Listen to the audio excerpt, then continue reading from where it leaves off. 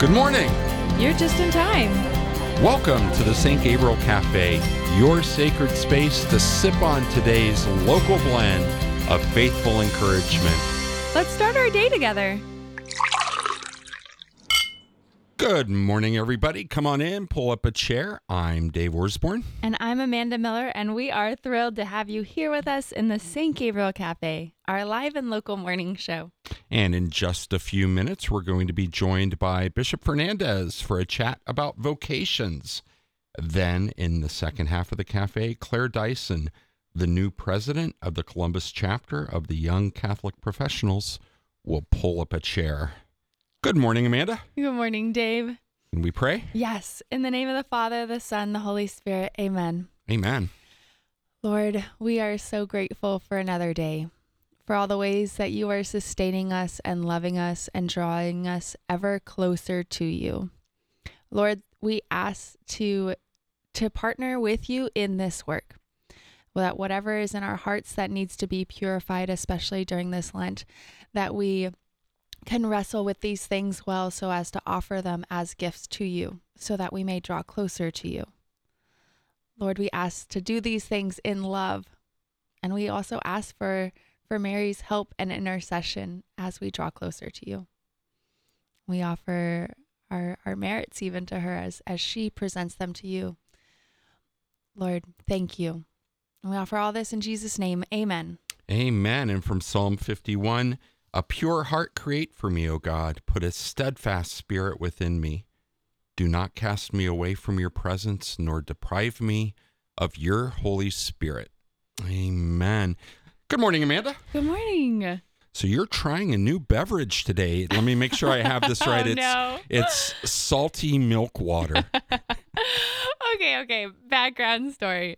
A little tired this morning, so I was like, okay, I'm going to grab myself a cup of coffee. It's Friday. I just wanted a black cup of coffee, right? Mm-hmm. And then I was like, oh, I heard this great trick. You put just a tiny bit of salt in it. It won't be so bitter. Mm-hmm. I'm going to try that. I've tried it before. I liked it. But this morning, the salt totally jumped into my coffee. There's so much in there.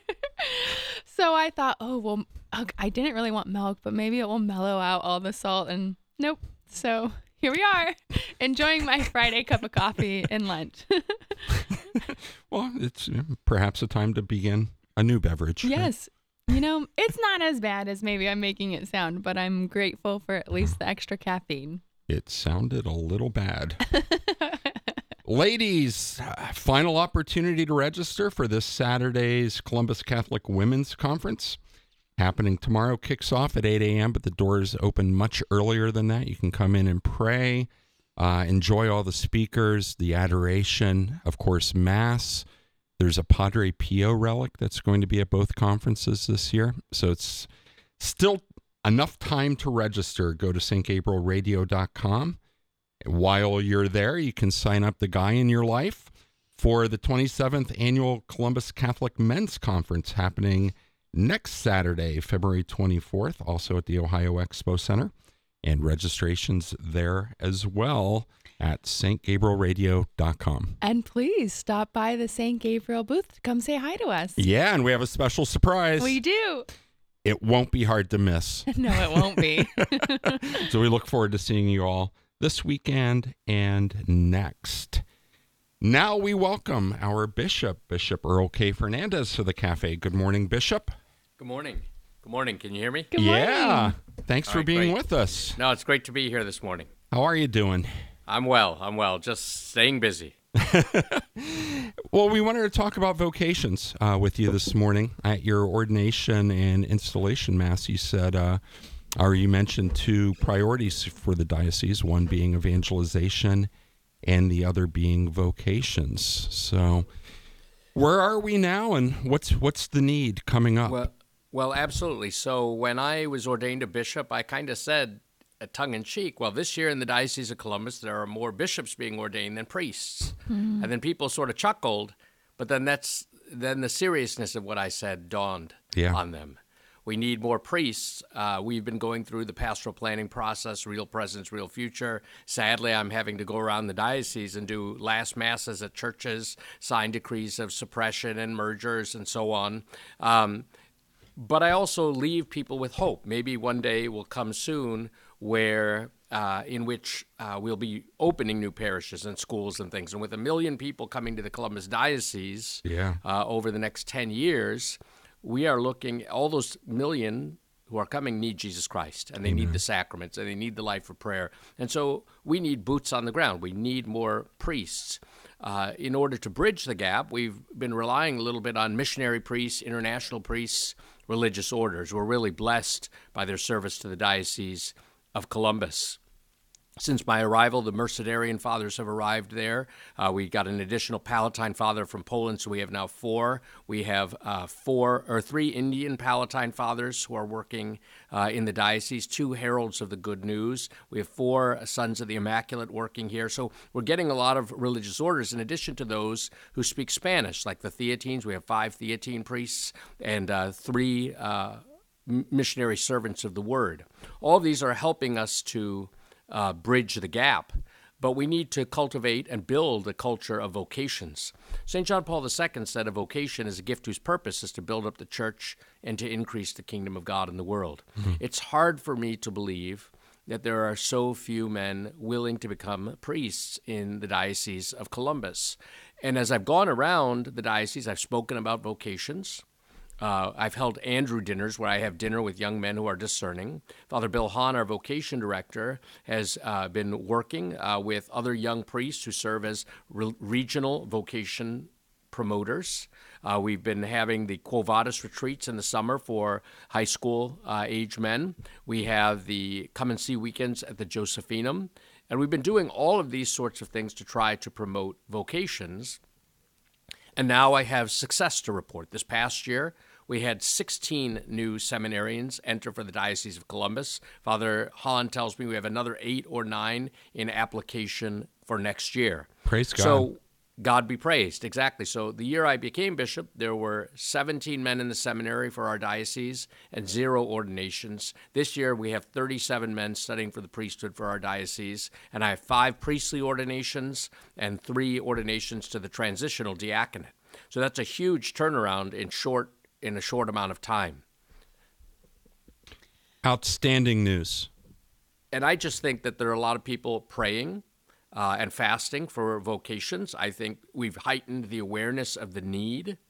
And the more priests we have, the more time the priests can spend with families building close-knit bonds, the more time the priests can strengthen the vocations of husbands and wives, mothers and fathers, the permanent deacons, the more the priest can animate the vocation of the lay faithful. The more masses that are offered, the more the church will be built up, and the stronger the faithful will be to live their own proper vocations. So we need more priests in our parishes to be able to also spend time with their priests. A lot of our priests are managing multiple parishes, but they're basically saying Mass, getting in their car, driving and to another parish, and saying Mass, and then driving back to another parish to say Mass. So the amount of quality time that priests actually get to spend with their people is being reduced because of the shortage.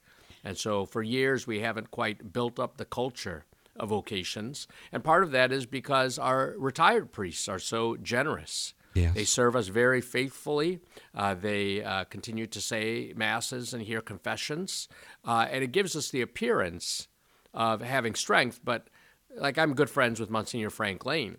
He's 84 years old, going on 85, and he's administrating 2 parishes. And he's a great priest and a great preacher, and he's got tremendous energy. But, at a certain point, priests should be able to enjoy their retirement. Last year, because of Real Presence, Real Future, I accepted the resignations of 10 of our priests who are all over age 70, all working in parishes. And now what that has done is it's made us make decisions about parish mergers, parish closures, but it's also given us a little bit of a bench. What do I mean by that? Well, we've had a number of priests who've had to take leave of absence because of health reasons or other reasons. And now we have priests who are seasoned priests, veterans, if you will, who have experience, who can jump in as administrators of parishes, or if a priest wants to take a sabbatical. We have a group of older priests, but who are wise and experienced, who can lead the flock until a priest can get go on a sabbatical, get recharged and renewed, and come back for his ministry with a new vigor. And so we've been able to do that. Having more vocations and a few more priests also allows us to send priests for further studies, to be educated, not only to help our own diocese, but also to help staff the seminaries. And so no one in the Diocese of Columbus has been sent for further studies in any discipline other than canon law since 2004, except for this year we sent one priest, and then next year we'll send two priests. So the diocese is being deprived by not having enough vocations. Similarly, we're hard-pressed, and we're having to employ missionary priests to cover some of our large hospitals and hospital systems and nursing homes. The parish priest is already saying masses. He's got funerals. We have a number of hospitals, nursing homes, and aging population. And so someone has to be by the bedside. And we employ a lot of lay chaplains and so on in our hospitals, but only the priest can bring the sacrament of the anointing of the sick or hear someone's confession. So we have been unable to staff our hospitals properly. Similarly, in the past, we can kind of remember where we had lots of priests and religious teaching in our schools, especially our high schools, being present to young people. And we haven't been able to do that for a while, but the presence of missionary priests and, God willing, ordinations of some younger priests will allow the possibility, again, for priests to have a presence in our high schools, teaching, working as chaplains, and so to maintain the bond with young people. I had the privilege in my first assignment as a priest, not only to work in a parish, but to teach in a high school. And almost all those kids I taught are still practicing the faith. They got married in the church. I've been privileged not only to have their weddings, but even to baptize their children. Mm-hmm. And so those are the types of opportunities for ministry that have been neglected or have been had to been cut in order to accommodate for the priest shortage. But I'm not so much interested in the shortage or presiding over a slow death of the diocese. I want to grow the business, and we can see that young people are getting on board. I mean, we have the presence of a lot of lay apostolates in our diocese that I also think will help us with vocations. Camp Damascus, St. Paul's Outreach, the Fellowship of Catholic University students on the campus of the Ohio State University. We have the Urban Encounter Ministries and the Missionary Servants of the Word, both men and women. They are doing hardcore evangelization, and I think they're planting the seeds of faith, which are allowing young people to consider a priestly or religious vocation. Likewise, Father Stash Daly, he is our vicar for religious, and he has helped recruit not only some of the men's religious orders that I mentioned, but also many women religious orders, mostly belonging to the CMSWR that have come to the diocese. So we have the Brigittine sisters, and we have the Ann Arbor Dominican sisters who have been here for a long time. But we have the Franciscan Sisters of the Immaculate Heart of Mary, as well as the same order, but for the group from Pondicherry. We have Polish Dominican sisters here. We have the Little Sisters of the Immaculate who run children's daycare. We have the Daughters of Holy Mary of the Heart of Jesus who do their Doimar retreats for young people. And the Salesian sisters who are working in our schools. So we have all these groups, in addition to the Dominican Sisters of Peace have been here for a long time, and the Carmelite Sisters of the Aged and Infirm who run Mother Angeline McCrory Manor. So we have different forms of women's religious life. And as a result, young women are beginning to think again about possibly a vocation to the consecrated life. I think just like we have the Andrew dinners for men, we had a Marian dinner for young women back in November, and we had 70 young women turn up at this at St. Andrew's. And so 70 young women, and all the women religious, they each give a little spiel about their religious order, their particular charism, and then the young girls could go and find out more and gain literature and talk to the sisters and eat with the sisters. And it gives people a picture of what a religious vocation could be like. So I think we're really working well. In addition to priesthood and religious life, the real vocation that's suffered is the vocation of marriage. Young people aren't getting married. They're cohabiting. Some people don't believe in the institution of marriage anymore. Marriages are still breaking up. There's a high divorce rate and so on. So young people wonder whether they can make a lifelong commitment.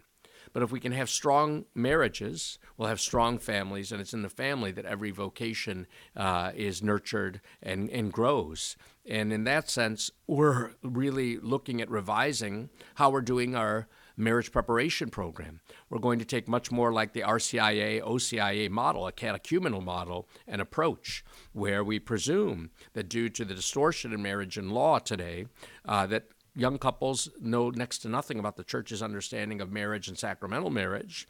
And during the period of engagement, we accompany them much like a catechumen, and then they have a period of election, the immediate preparation for marriage, maybe when they approach the priest or get engaged. And then we have the actual marriage ceremony, which might be a parallel to baptism.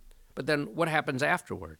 Just like those who are baptized undergo mystagogy, we need to accompany young couples, young families in their journey of faith and insert them into the life of a community.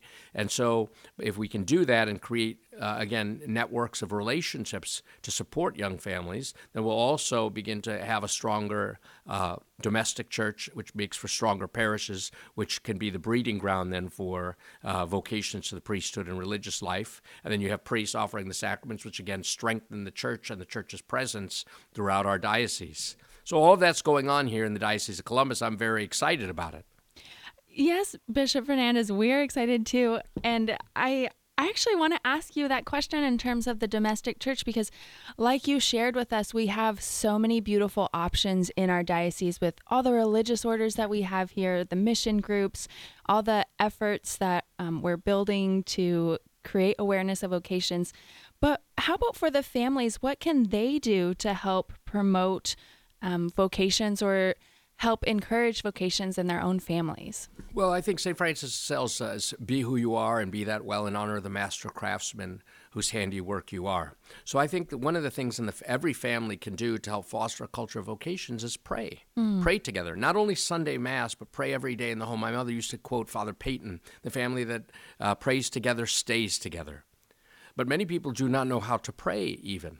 And so my parents, for example, had us pray the rosary every single night. Every night we knelt in our living room, we prayed the rosary, the litany of Loretto, the Angelus, a perpetual novena to the Little Flower, and then one Our Father, one Hail Mary for about 10 different intentions.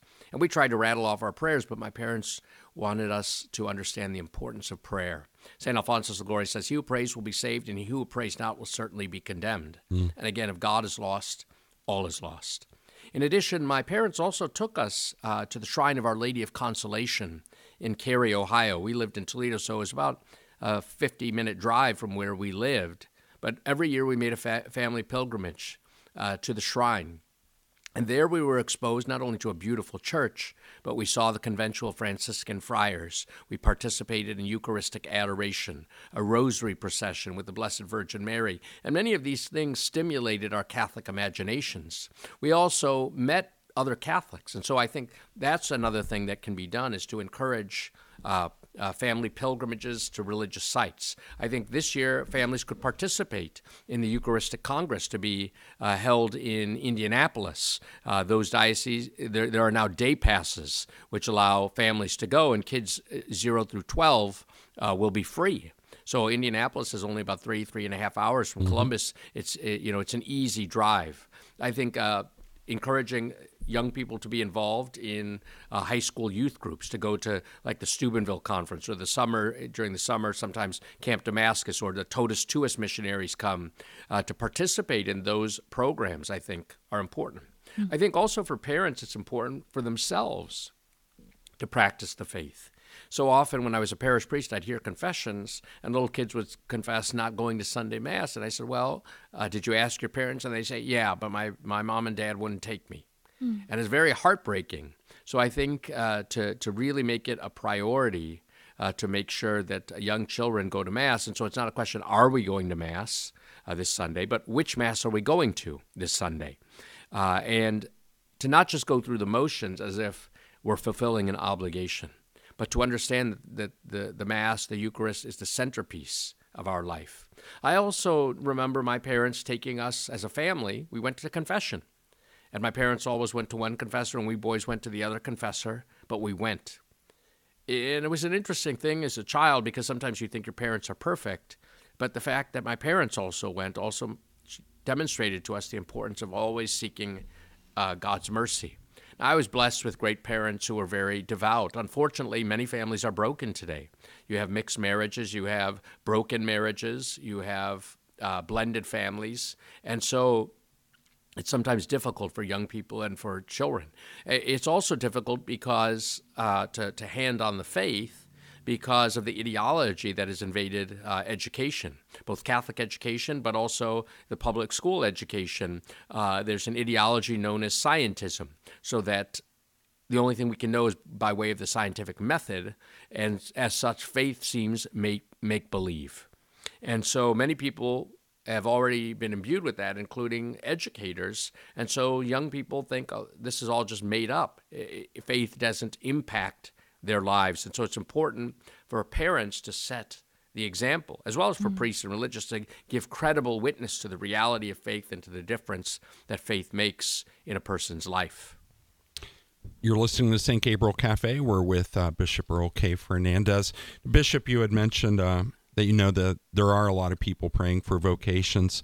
I wanted to mention the Sarah Clubs here in Columbus. We have Sarah Club North and then Sarah Club Downtown Columbus, and they're seeing a lot of growth in their organizations. I think they received an award actually as the fastest growing chapter in the country. So shout out to the Sarah Clubs for attracting new members and lifting up our priests and seminarians in prayer. Yeah, the Sarah Clubs help fund some of our retreats. They do nice dinners for the priests and seminarians to get to know one another. They constantly are asking people to pray for vocations. They recently had an essay writing contest for students as to the importance of vocations and priests in their lives. So these are some of the activities of the Sarah Club.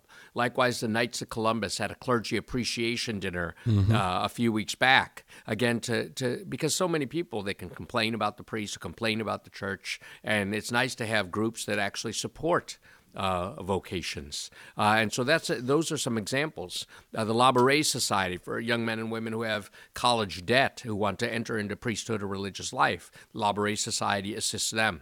So there are many ways in which we can try to help support our seminarians and priests in formation, writing them letters and cards. That makes a difference. During Vocation Awareness Week, trying to have activities again that support vocations. When we can get young priests to visit their parish schools and things, these all help. Or seminarians who have to do their apostolic works, working with the poor, teaching children catechism. These things highlight the role of seminarians, our future priests, who need our support. I mean, our seminarians, our future priests, also need financial support. I mean, it's great that we have 16 new seminarians, but for me, that added $1 million to our budget. It really costs, about $45,000 a year in tuition. Then you have the health insurance, then a monthly stipend, then some other forms of education, and then retreats and formation fees and things. That it adds up. It's good in a way. It's a good and growing need. Nevertheless, I struggle sometimes not only to pay for the seminarians in formation, but actually even to pay the priest salaries in some of our parishes. With the decline in rural life, it's hard without the support of the faithful. And so sometimes there are places that need a second priest, but the pastor says, I can't afford a second priest. And so we've come to a difficult situation where the faithful, they want to keep their parishes open, but they're going to have to sacrifice a little more. And these young men are sacrificing and offering their lives to be of service. And so the more priests we can have, the more the sacramental graces can flow, the more priests can be pastorally present to parishioners, but also to go out and be missionaries and proclaim Jesus Christ to those who have never heard of him or who don't know his mercy and love yet. And so we have a lot of evangelization to do, particularly because of the religiously unaffiliated, the so-called nuns, N-O-N-E-S.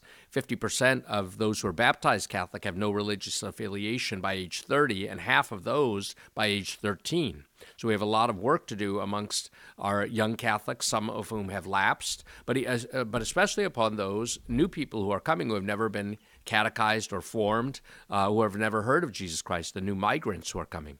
So we've got a lot of work to do because the Pope keeps calling us to move from maintenance to mission. But we need to have a truly missionary spirit. I think very often we have lived on the faith of people in the past who made great sacrifices as immigrants to build their parish churches when Catholics were an oppressed minority. And then we kind of got comfortable with our Catholic churches, our schools, and we've lost a little bit of our missionary spirit. But I'm heartened by what I'm seeing, a new movement amongst the young here in the Diocese of Columbus who really want to practice their faith. And so I'm hopeful for the future of our diocese. Amen. Bishop, we're speaking with Bishop Fernandes here in the St. Gabriel Café. You mentioned a good and growing need. How can our friends that are listening learn more about this program and help out? Well, you can go on our diocesan website, columbuscatholic.org, to find out about it, or our YouTube channel. There's a short video about it.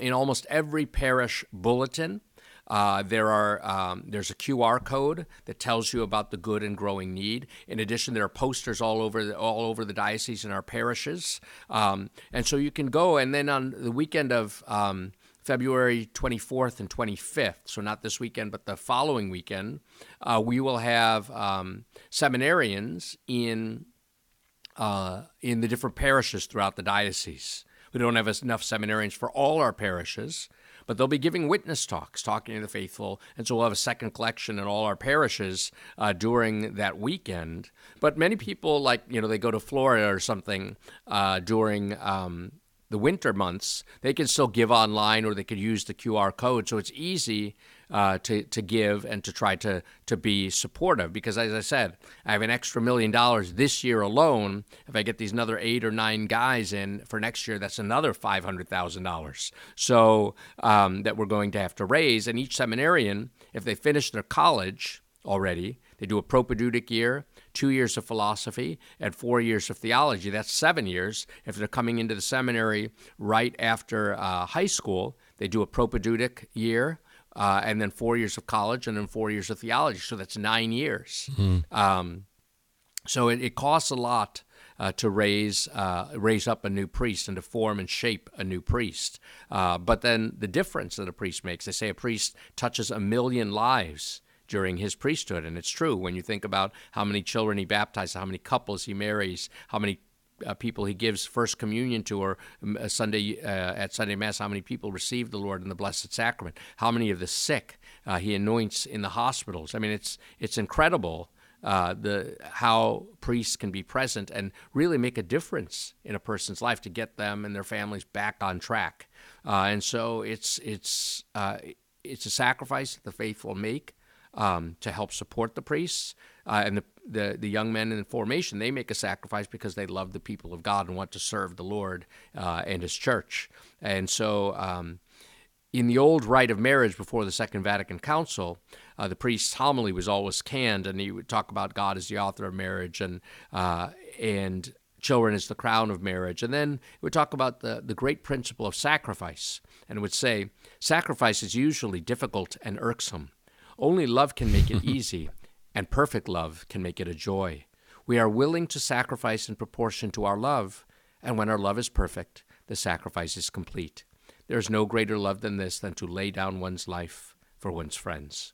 And certainly that's what Jesus did for us. That's what these young men in formation are doing. They're sacrificing for the people of God, and it's because what motivates them is love. And so, having first been loved by Jesus Christ, they now want to respond in love and respond to His love by serving the people of God. It would be a shame if a young man said, look, I want to serve, I want to give my life to the Lord, I want to give my life to your families, but I'm from a poor family. I want to serve, but I can't. Can you help me? Mm. It would be a shame if someone said, no. I think for us, and every vocation is rooted in saying yes to God. And so we want to affirm these young men in their quest to serve. And we know that, when just like college students have no money, seminarians have no money. And so we want to be able to support them in their faith journey because it's good for not only for them, but for our whole church. Bishop Earl K. Fernandes here in the Café. We've been talking about vocations. To put it in financial terms, it's a outstanding return on investment. So exactly, and that's another thing. So I've encouraged people to be spiritual entrepreneurs in our diocese, and we have been with respect to vocations. We've employed new strategies, and we're seeing the fruits of our labor. Right, but now we need to continue that entrepreneurial spirit and being creative in how we raise funds for these men in formation, how we continue to provide for the needs. Because again, we're getting these men in just to staff the parishes we have now. But what about the million people who are coming in the new parishes we have to build? We've done a feasibility study for a new high school in the diocese, and there's a possibility of a second high school. Our Hispanic population has grown by 20% in a year. We grew from 278,000 Catholics to 344,000 Catholics in a year. Wow. And we're saying, well, we can still have the same staffing levels. Or with retirements, we're going to cut our staffing. From a business point of view, it doesn't make sense. So we need to, increase our revenue, and in order to be able to support the hiring, in quotes, of new employees, meaning our new priests and seminarians, so that they can go out and grow the business by selling our product, which is product again in quotes, right, which is Jesus Christ and the life he offers, which is really eternal life. We have a good message. We have good news to share. We're positive people. We don't complain. People might complain about us. They might, hate us. They might spread rumors about how Catholics are and have all their stereotypes. But the Catholic Church is the best game in town in what we do for the poor, in how we educate our children, and how we shape and form people for a lifetime of service. And the priest, as a leader of a parish community, can help us do that. Bishop Earl K. Fernandes here in the Café. Also, Bishop, in our final minutes together, last month we celebrated Catholic Schools Week, and we had the opportunity here in the Café to speak with several of our principals and teachers. Very impressed by their joy and by their commitment to the mission of our Catholic schools, and just to celebrate the work that Adam Default and all of the Office of Schools have done. There's a lot to celebrate there as well. There's a lot to celebrate in our Catholic schools. We're up to 18,000 children now in our Catholic schools during Catholic Schools Week. I dedicated the new school building at St. Mary's Church in German Village, which is a very mixed community, Latinos, African Americans, Anglos, and a beautiful new school, beautiful building. They raised more than $21 million for the restoration of the church and the school, and it's wonderful there in the heart of the city of Columbus. But I was down in Portsmouth at Holy Redeemer Church in Portsmouth, and 2 hours from Columbus, and that whole church was filled with the children from Notre Dame High School, as well as the elementary school down there. And so I was in Portsmouth. One day I was up in Newark, as they tell me how to pronounce it, for a joint mass at St. Francis de Sales High School. And then the kids, or the St. Francis de Sales Church, and the kids from the high school and the elementary schools, both Blessed Sacrament and St. Francis de Sales, were all there for Mass. And then one day I was down in Lancaster, and at the high school they had an all-school Mass. Again, the elementary schools from St. Bernadette and St. Mary's Basilica and the St. John's and Logan, as well as the high school students there at Fisher Catholic, they were all gathered. So I went all over the diocese, and I see the commitment of the teachers and the commitment of the principals. And Dr. Default, and he has 3 superintendents, Seth Burkholter, who helps with the finances and marketing and the numbers, Holly Peterson and Sister John Paul Mayer, they are all working together now, so we have the right team assembled, and they've strongly emphasized Catholic identity in our Catholic schools, especially our Catholic high schools, where we've been doing a kind of a Catholic identity audit. We've been having groups of teachers and principals, school administrators, and priests visit the schools to see how they're doing on their Catholic identity goals. We've been trying to put Catholic chaplains, priests and religious, back in the high schools, working on all of that. And I think even at the beginning of the year, Father Dave Pivonka came, and we had at the new Convocation Center at St. Charles High School here in Columbus, we had all the Catholic school teachers and administrators gather for talks, for Eucharistic adoration, for the Sacrament of Penance and Reconciliation. So they begin to understand that Catholic education is not private education with a religion class. Right. The Catholic identity of the school must imbue every single class. We have to teach the faith across the curriculum. And again, we see our teachers as spiritual leaders in the community, and the Catholic principals in particular, I think, understand this, that they have to lead and guide. So the kind of the old trying to be like public schools and trying to just be good academically simply isn't a model of Catholic education that we in the Diocese of Columbus are interested in. We're interested in integrated formation of the whole person, and handing on the faith from one generation to another. And so I'm very pleased with what's happening in our Catholic elementary schools and high schools, and we're only going to continue to build this culture of Catholic identity and formation. And which in the long run will also help us with vocations. Young people may not drift so easily away when they see the reality of faith in their high school and elementary school communities being lived day in, day out. Maybe they'll say, this is the reality. This is my whole way of life and being and seeing the world. And so it will make a difference. So that's why we're so committed. I think our Catholic schools are the best way of transmitting the faith to our young people after the family itself. Mm-hmm. Well, Amanda's been traveling around the diocese, also visiting our elementary schools, recording 4th and 5th graders praying the Divine Mercy Chaplet. And that has been exceptional. Talk about beautiful. Hearing these voices every day on St. Gabriel at 3 p.m. Praying the chaplet. It's just amazing. I was just up in Tuscarawas County yesterday. I was in New Philadelphia, and then I stopped to see it in Denison, where we have Immaculate Conception Church. So you're talking, again, 2.5 hours from the city of Columbus. And there in Tuscarawas County, which isn't that far from Canton, Ohio, are these Franciscan Sisters of the Immaculate Heart of Mary from Pondicherry. They just arrived here maybe last November. So they're very far from home, 4 sisters. They're getting certified to teach in the United States. They're trying to get their driver's licenses, but they're going into the schools every day.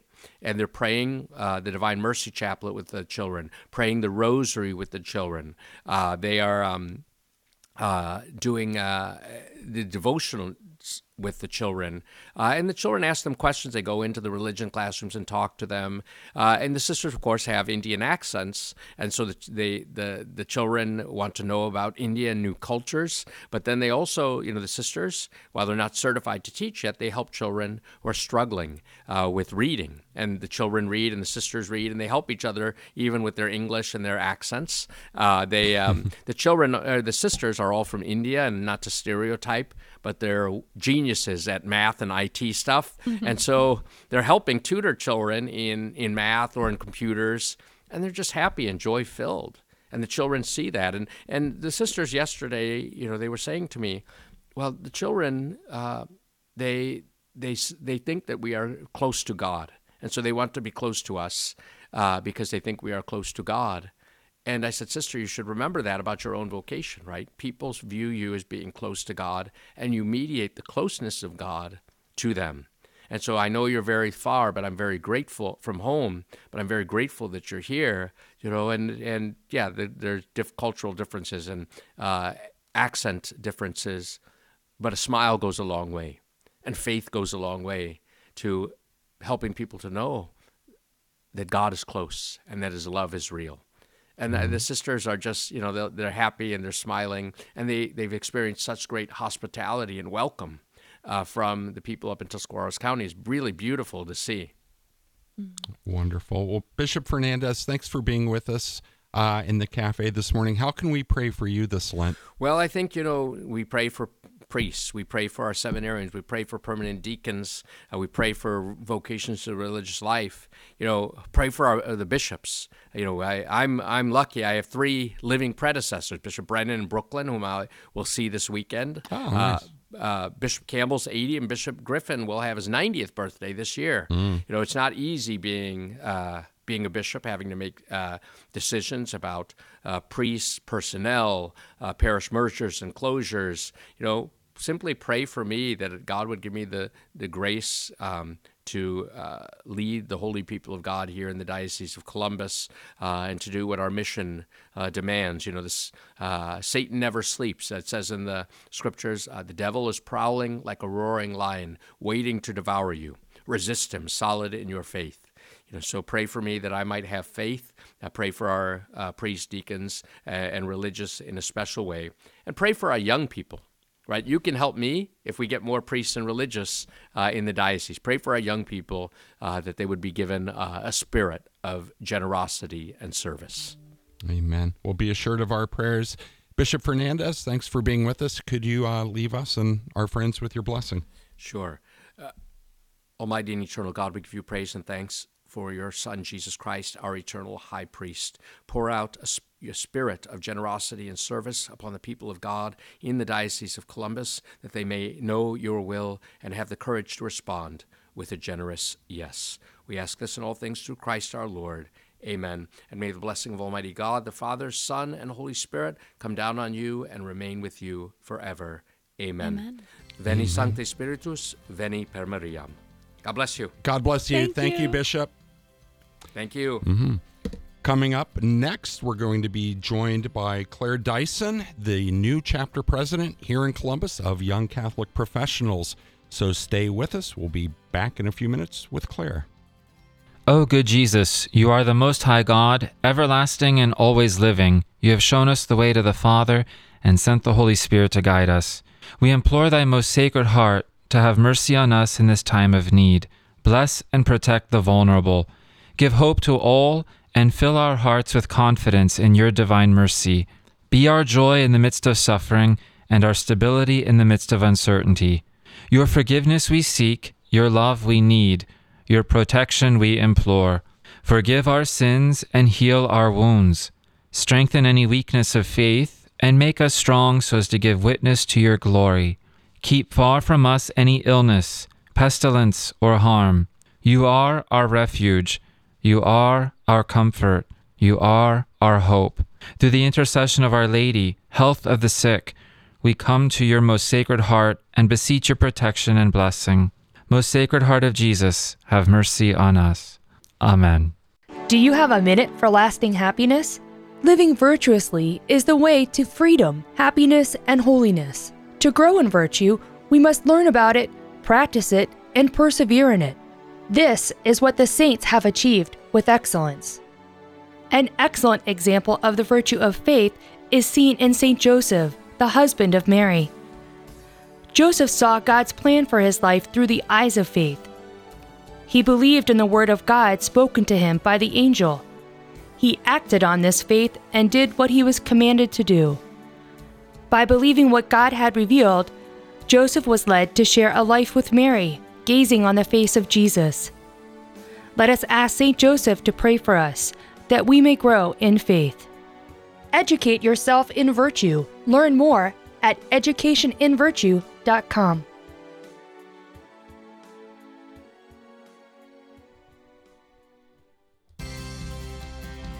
Welcome back, friends, to the St. Gabriel Café. I'm Amanda Miller. I'm Dave Orsborn, and also wanted to mention another wonderful tradition that we have going now in the Diocese of Columbus is 40 Days of Adoration. So this continues throughout the Lenten season. Today, our host parish is St. Matthew the Apostle in Gahanna, and adoration is available today, 7 a.m. to 7 p.m. The complete list of parishes is available online at columbuscatholic.org. Claire Dyson, welcome to the cafe. Good morning. Thank you. Good morning. Thanks for being here. New president of the Columbus chapter of Young Catholic Professionals. Yes, sir. Yeah. Well, tell us a little bit about yourself. Are you from Central Ohio? No, I think like many of our young adults, I am a Columbus transplant. I grew up in Northeast Ohio, and I moved here 5.5 years ago for my job that I'm still at Center for Christian Virtue. Did you grow up in a predominantly Catholic family? I did. Both my parents, to some extent, are converts. My mom was raised Methodist and always knew that she wanted to be a Christian, but there was a time period in her life where she wasn't really practicing much of anything, was doing a lot of research into what tradition she wanted to follow. My dad was baptized Catholic and had First Communion, but then there was no faith in his family after that. So he actually became very strongly atheist and anti-religion, anti-Christian, because in his mind, it just meant pain and heartbreak. And so it was a huge transition in my family when my mom and dad got married. And about 3 weeks into their marriage, mom started RCIA. Wow. And dad was going, what the heck?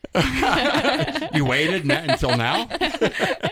And honestly, Yeah. I always say if I ever have doubts about God's goodness and his reality, I just look at my parents and my family and how the Lord moved in my family. Because by worldly standards, my family should not exist.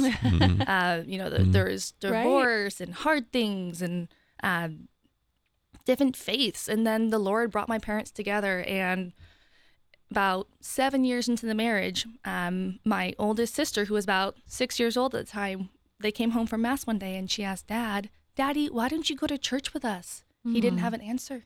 So he started going to church. And then fast forward, maybe 8-9 years, my oldest sister and my dad both got confirmed together. And then fast forward probably another 10-12 years after that, there's an apostolate in Ohio called the Apostolate for Family Consecration that runs a family summer camp that my family started going to about 9 years ago. And that marked a huge spiritual transformation in my family because it equipped my dad to be the spiritual leader in our family. Growing up, mom was a spiritual leader. And then by the grace of God, I just always had the gift of faith. Even though religion for much of my childhood was a source of conflict and tension and even confusion at times as my dad was exploring who God was and is to him in the family. And my mom was a little bit further along because of her background. The Lord was just very merciful, and he fostered a very deep love and reverence from earliest memories that I have. And then I would say it was about maybe 6 or 7 years ago, like many young adults, when I was beginning college, I had my own spiritual, deeper reversion. I never fell away. I always had that gift of faith. But it was when I was in my second year of college that I realized I don't actually trust God with my life. I don't trust that he's really good and that I don't know that I can listen to him. But a good day at the time was a day that I didn't hate because I was following my own will and wants and ways and desperately trying to be my own God, although I would never have said that. I couldn't see it.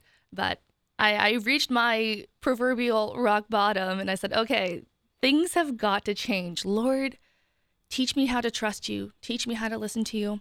And so I took it very much to bare bones of how do I listen to God's voice? And my faith has always been very practical, pragmatic.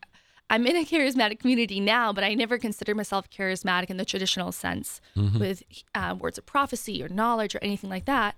So I literally took a piece of paper and I wrote down everything about myself in terms of career and my gifts and talents. I was like, Lord, what would you have me do? And I was like, well, he gave me my skills, my talents, my likes, my dislikes. And so I'm going to start here. And then he started teaching me how to listen to him based on the way he made me. And that journey has continued to this day of listening to the Lord's voice and letting him lead, guide, and direct me. And that's how I'm the president today at YCP. Yeah, well, tell us about that because we're speaking with Claire Dyson, the new president of the Columbus chapter of Young Catholic Professionals. There's so much, as we were speaking to Bishop Fernandes, about so much happening in the Columbus diocese, and a real blessing to our community and especially to the young Catholic demographic has been YCP. So tell us a little bit about YCP and some of the things that you hope to do as the new president. Yeah, so YCP Columbus is actually a chapter of a national organization, Young Catholic Professionals. There's about 39 chapters across the U.S. now, with the goal to have chapters in every single state. And primarily, YCP is on mission to create modern-day saints. And we do that by gathering young professionals together at least once a month to hear from Catholic professionals who are more seasoned in their career or their vocation, whether if it's a priest or religious, and they just give our young Catholics practical tips on how to hear the Lord's voice and how to live out our mission to work and witness for Christ. I love how you make time for fellowship and social time that's still... everything that I've seen of YCP is very much rooted in Christ and the church, and that also carries over to the social time and the fellowship that you cultivate.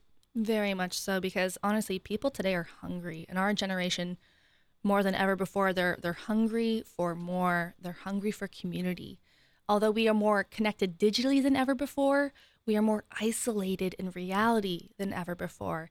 And so the other half of what YCP does is to give our young adults, to give anyone really in their 20s and 30s, a community.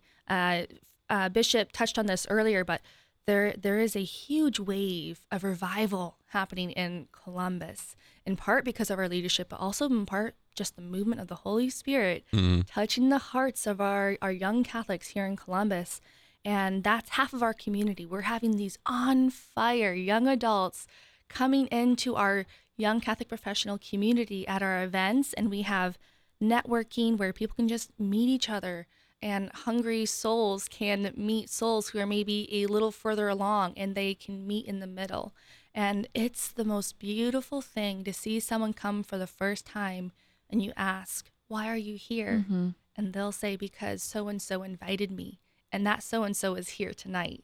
And then to see them come again. Or there's other stories from our leadership team members or longtime members who can talk about people that maybe weren't practicing any faith or fell away from the faith, which is a key demographic of young Catholic professionals. Yeah. That anyone, no matter your stage in faith, is welcome to come. You don't even have to be a practicing Catholic. Just be aware that we will pray in the name of the Father and of the Son and of the Holy Spirit. But their faith grows as they find this community and they feel known, seen, and loved. And through that body of Christ, they get to meet Christ in his person. Mm-hmm. We're talking to Claire Dyson about YCP. Claire, what was it about YCP, maybe your first time going, that made you think, oh, this is a place I can sow into or I want to come back to? Mm-hmm. I think really it's because YCP first invested in me when I was in those early years of college, when I was really searching for the Lord and his calling on my life. I was also desperately lonely. And Sure. I was in Cleveland at the time, going to community college. So there weren't really any active faith groups, but there was YCP Cleveland. So that was actually my first opportunity for me to meet other like-minded young adults who were also pursuing the Lord. So they really became my community for that year and a half. And I would go to those events. I made friends, and then I was going to game nights and going out to dinner and exploring churches with my new friends. And my heart was just deeply touched by that. And when I moved to Columbus a year or two after that, YCP Columbus started just 2 months after I moved. And I knew to look for it. How because providential. Yeah, no Amen. kidding. Truly. Yeah. And I knew to look for it because I Right. had it in Cleveland. And so I got to actually attend the very first event that YCP Columbus hosted 5.5 years ago. Wow. So you've been a member of the Columbus chapter for that long then. Yeah. And now you're stepping into this presidential role with YCP. Yes. What is that like, doing that transition there? It was a little bit mind-boggling, to be honest. I'm very, very grateful for it, and it's a passion of my heart. But it is a little bit different to go from attendee to then being the director of marketing, which I did last year. And then I'll be honest with you, I was planning on rolling off the team And then God had other plans. God huh? had other plans. And when I was asked to consider it, I had what I call spiritual Tetris, where all of a sudden, several things felt like they physically fell into place in the deepest part of my soul. And I just knew, whoa, God wants me to do this. And where I thought I was leaving, all of a sudden I know that God wants me to stay and invest in this people and use the gifts and passions that he has given me to draw more hearts to him. That's so beautiful to be attentive to that. I think sometimes we get a little confused. Lord, what are you calling me to? But it sounds like you're just kind of trying to be attentive every step of the way. Very much so. I mean, that journey began 7 years ago now. Like, Lord, what do you want? What do you have for me?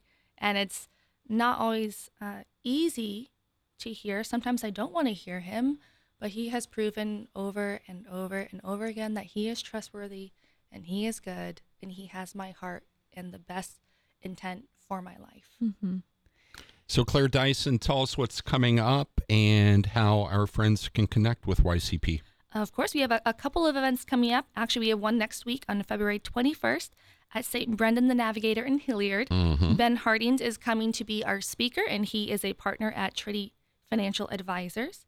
And then Saturday, March 2nd, we are having our Lenten retreat at Christ the King, and the theme is A Desire for Deeper. You can follow us along on social media. We are YCP Columbus on Facebook and Instagram, and you can also find us on the web at ycpcolumbus.org. And Claire, you'll also be at the Women's Conference, right? That's true. Come over and say hello on Saturday, tomorrow. I will be at the YCP Columbus table.